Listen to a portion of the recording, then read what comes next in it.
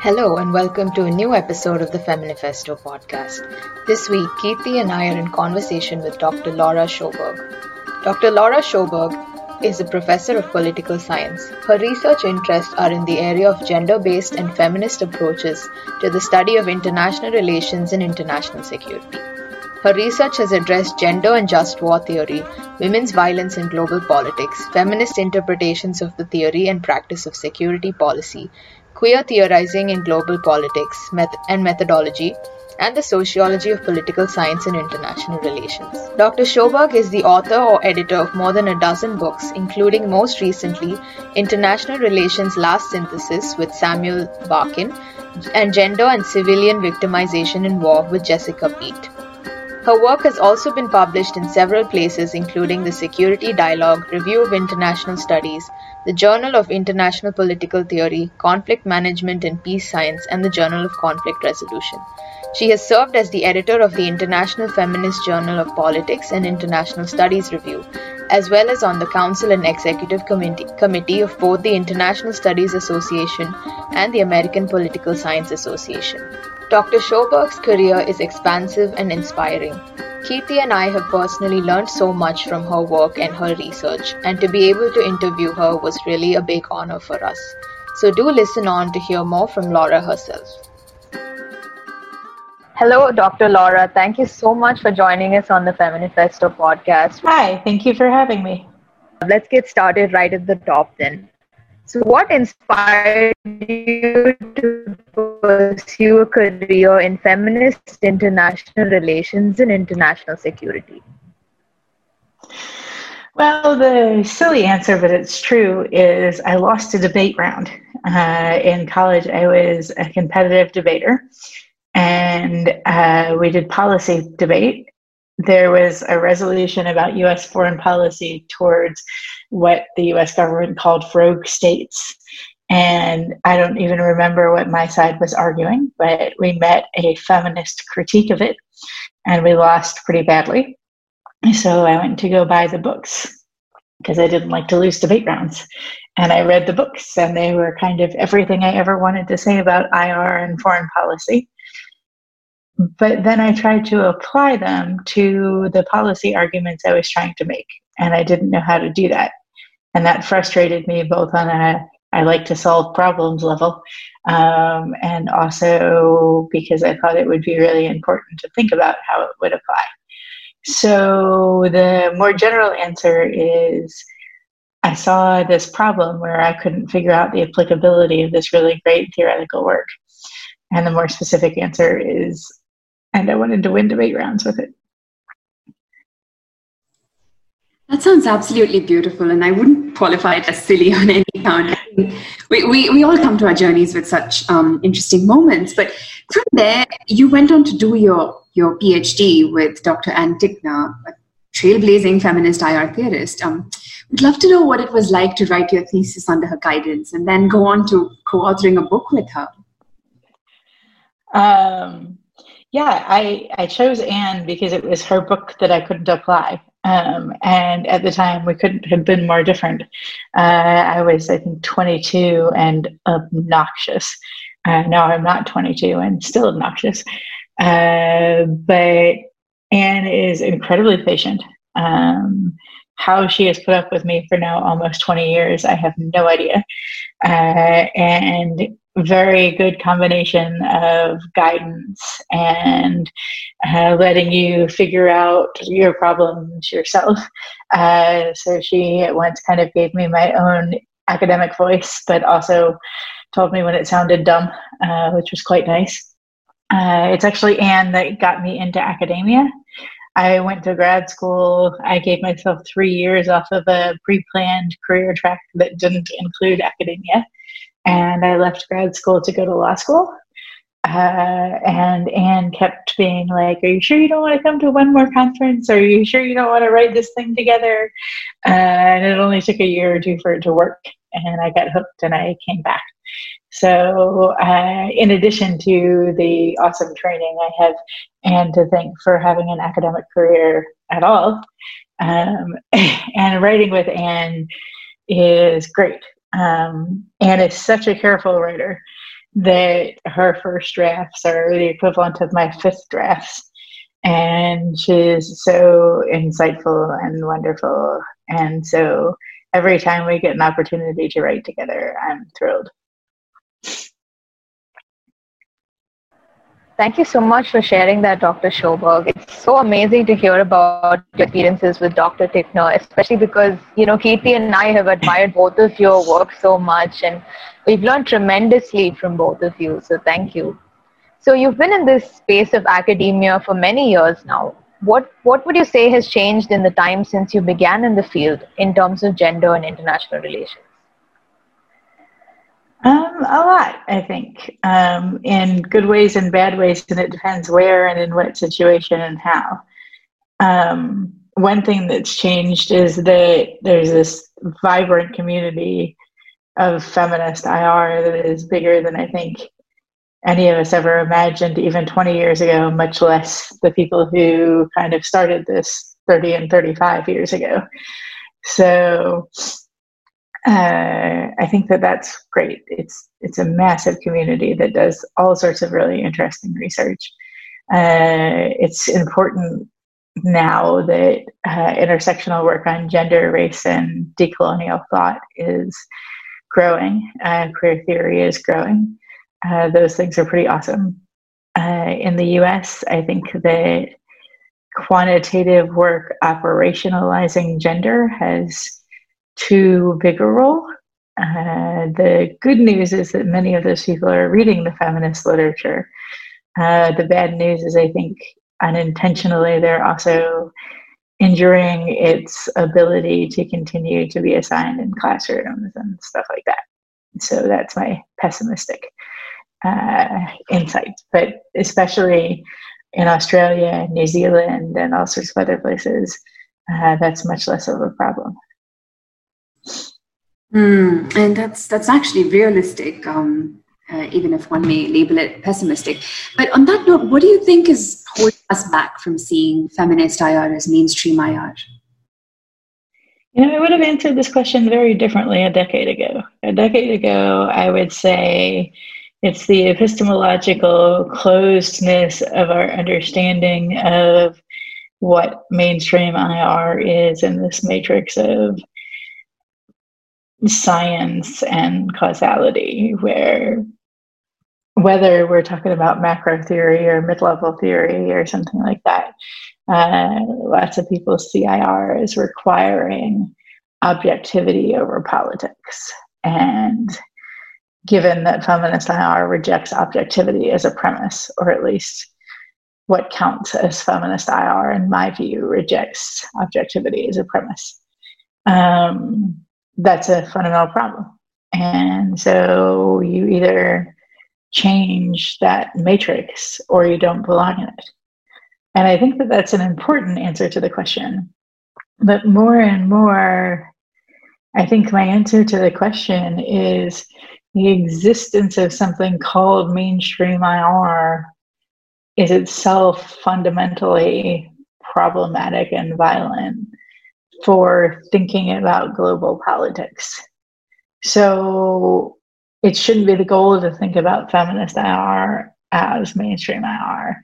It should be the goal to tear down the existence of these powerful camps that allow themselves to define the field, often in complete contrast to anything socially or politically important that's going on in the world.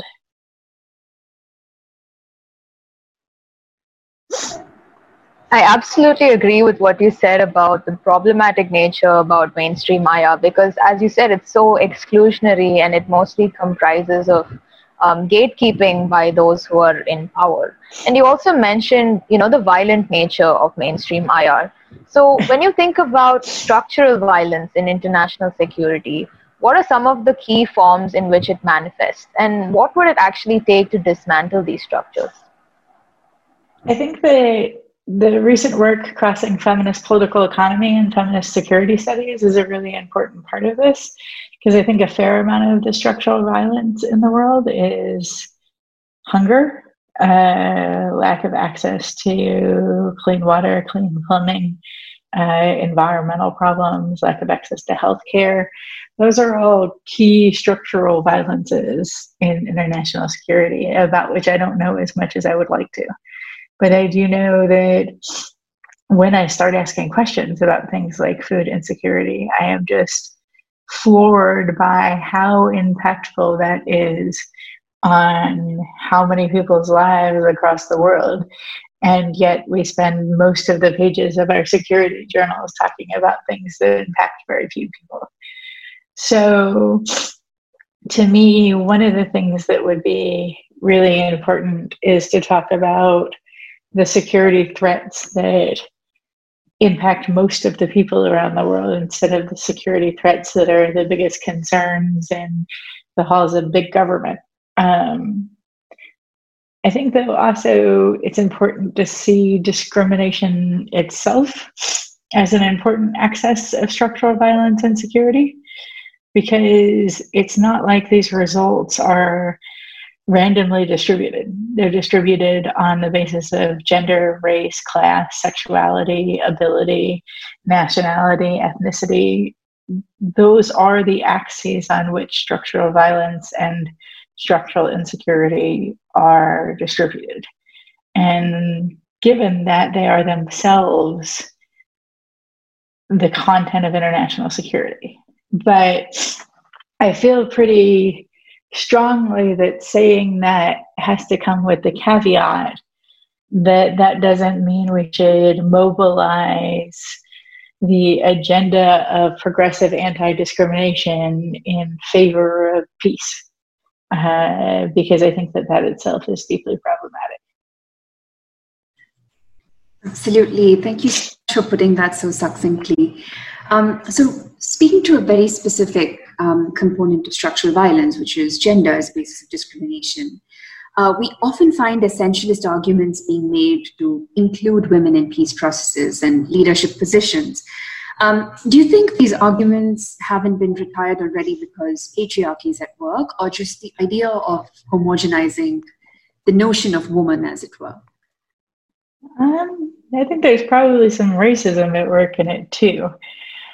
So I think that not only have the arguments not been retired, they're actually increasing in salience, especially in the policy world, but also in American academia.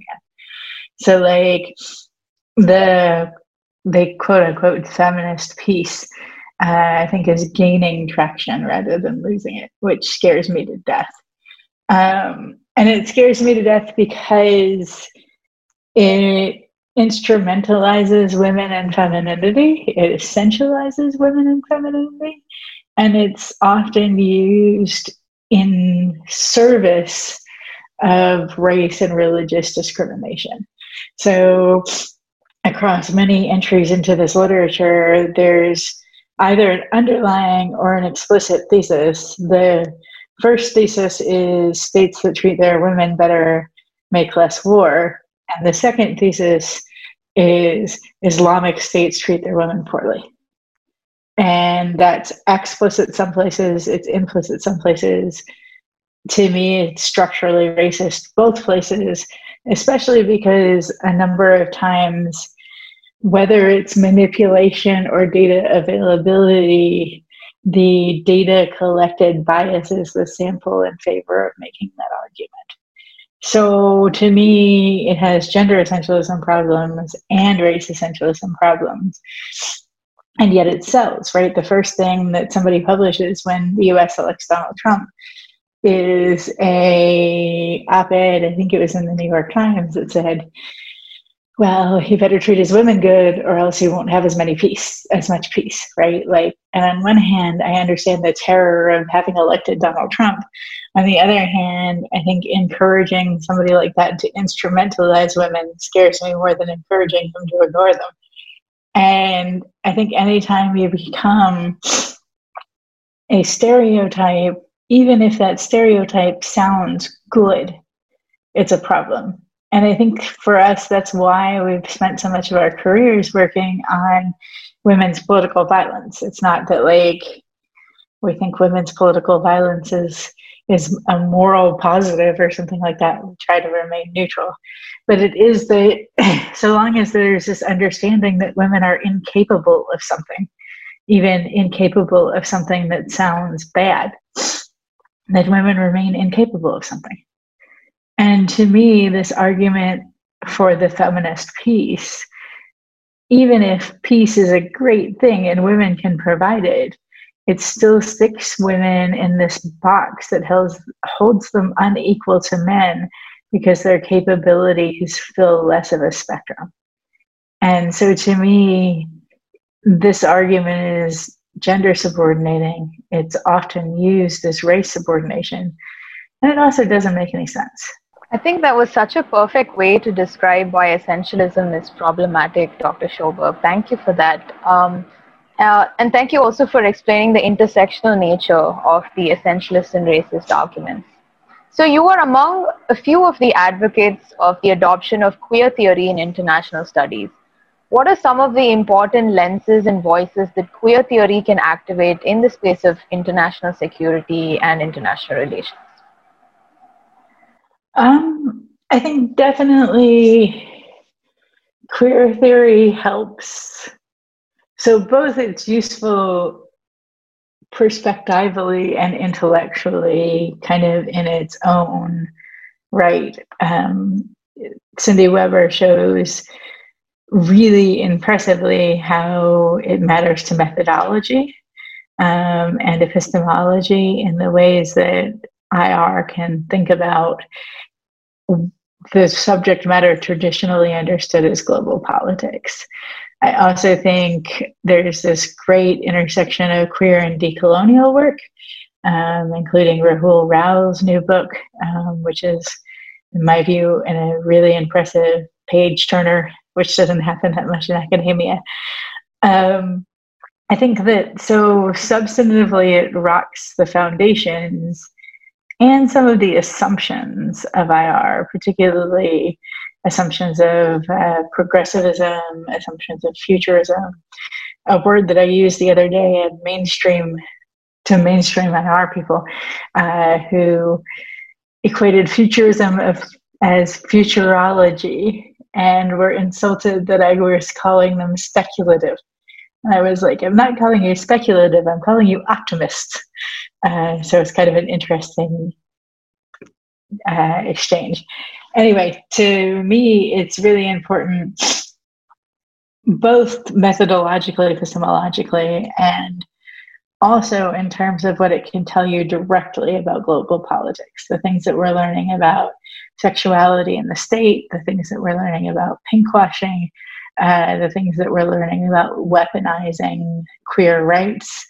All of these things require seeing sexuality in global politics in order to even start to understand. Thank you so much for putting that in perspective, Dr. Sjoberg. That was extremely helpful to understand. You also alluded to this a couple of times, the presence of racism in IR and the idea of mainstream IR being violent.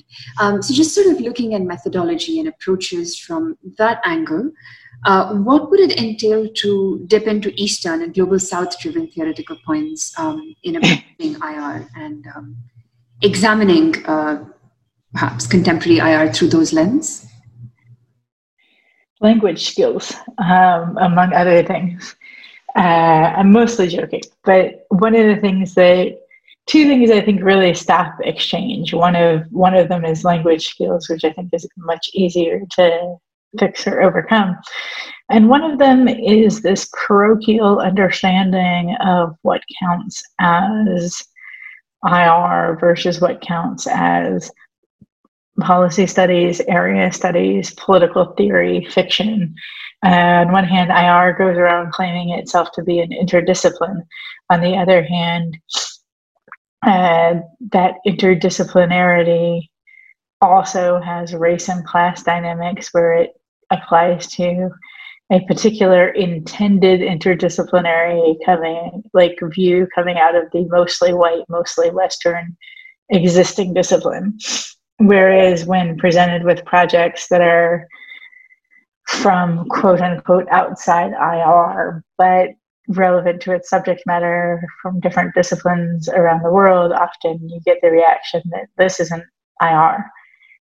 So the lines of IR are often drawn to exclude work that I think would be IR in what you think of as kind of an Eastern Global South driven view. To me, I think more dialogues with people who think about these issues in very different ways are pretty important. I also think that it's important, and I don't know how to do this, but to stop the American publishing industry from having as much control over how IR is taught so many places in the world. One of the things that as I've traveled and talked to different people who teach IR in different places, I've seen that places you wouldn't expect at all, American textbooks are being used. And they're like the worst of the world. They're narrow, they define the discipline in a way that makes it largely irrelevant to the places that they're being used. And so pretty often, these textbooks are setting the terms of the debate of, quote, disciplinary IR in different places in the world, silencing different contributions before they would even exist, right? So I think that also not letting the American subdiscipline set the tone in so many places might be a good place to start. And as I said, I have no idea how to do that. That was a really interesting way to think about how to incorporate Global South narratives into IR, Dr. Sjoberg, especially with respect to the sheer disproportional power that American publishing houses hold. So as you just alluded to in this answer, you mentioned how IR remains a heavily white and heavily male-dominated field with underrepresentation and the undercitation of women and non-binary people. What do you think can be done to surmount this huge gap? This is another thing I might have answered slightly differently a decade ago than I would now. So a decade ago, I would have said, play the game. Just play it as well as, if not better than, the people who invented the game. So find women and minorities and non-binary people and their voices and make citation cartels and get them promoted to important positions and get them in, and then maybe things will change. That's an important answer, but it's only a tiny, tiny part of the answer. In part because that puts way too much burden on the few people that you get in, quote unquote. And in part because representational diversity doesn't make for substantive diversity. And in part because then you've also spent all this energy trying to change institutions that are, by definition, so deeply problematic that there's no amount of change in them that will fix the problem. Which doesn't mean that you shouldn't try to change them, because they end up being professionally important to a lot of people, and changing them is important too. So I'm not advocating not doing that, but I am saying that I think I've come to realize that that there are structures in these disciplinary institutions, whether they're university institutions or academic organizations, that just have limits. And I think creating spaces outside of them is as important as trying to change them. Absolutely. Thank you so much for sharing that as well. I'm going to go more directly to work that you're actually concentrating on at the moment. What's happening at the moment? What's coming up in the days ahead of us? I was going to say right now, talking to you, that's good enough for me. No, I'm working on a project called Sexual Relations as International Relations, which I initially saw as one book project. I now see it as maybe a few. The inspiring idea behind it was my head being stuck on a relationship between dynastic marriage and contemporary marriage migration law. So I should tell you how I think those relate, because it sounds kind of silly just in one sentence. So in dynastic marriages, often the marriages were parts of treaties, either formal or informal, or alliances, either formal or informal. And either on the marriage or on the consummation, either there was an actual territory transfer, or a transfer of governmental loyalty, or a transfer of position or leadership or rulership. So in real ways, treaty marriages set the borders of states or proto-states. And especially in European relationships, that change of territory would often happen at the consummation of the marriage, rather than at the ceremony of the marriage. So I was interested in kind of the ways that sexual relationships generally, and sex acts specifically, ended up influencing state borders, not organically, but actually in a pre-thought about, constructed way where everybody agreed that the sex act was the thing. So that was interesting to me. And then in contemporary partner marriage migration law, and actually asylum law as well, sex acts end up mattering to what state you're allowed to be in. So many marriage migration laws and many asylum laws have explicit requirements and questions about the sexual nature of either the relationship or identity that you are claiming. And genuine relationships can be understood, or genuine claims to identity can be understood, in terms of whether you perform the expected sex acts. So then sex acts end up setting who's allowed to be in particular borders. So before they set the borders, and now they set who can go in them. And to me, that tells you something about the relationship between sex acts and the international that I'm interested in theoretically exploring more.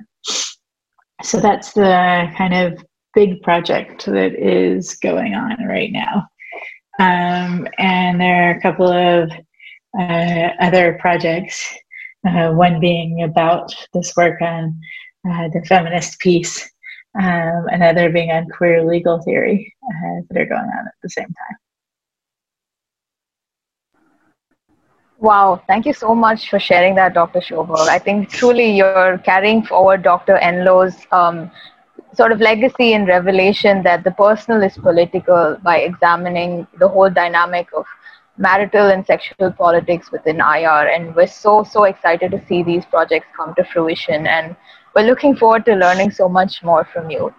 So finally, we want to ask you, what kind of advice would you give to young IR scholars and students today?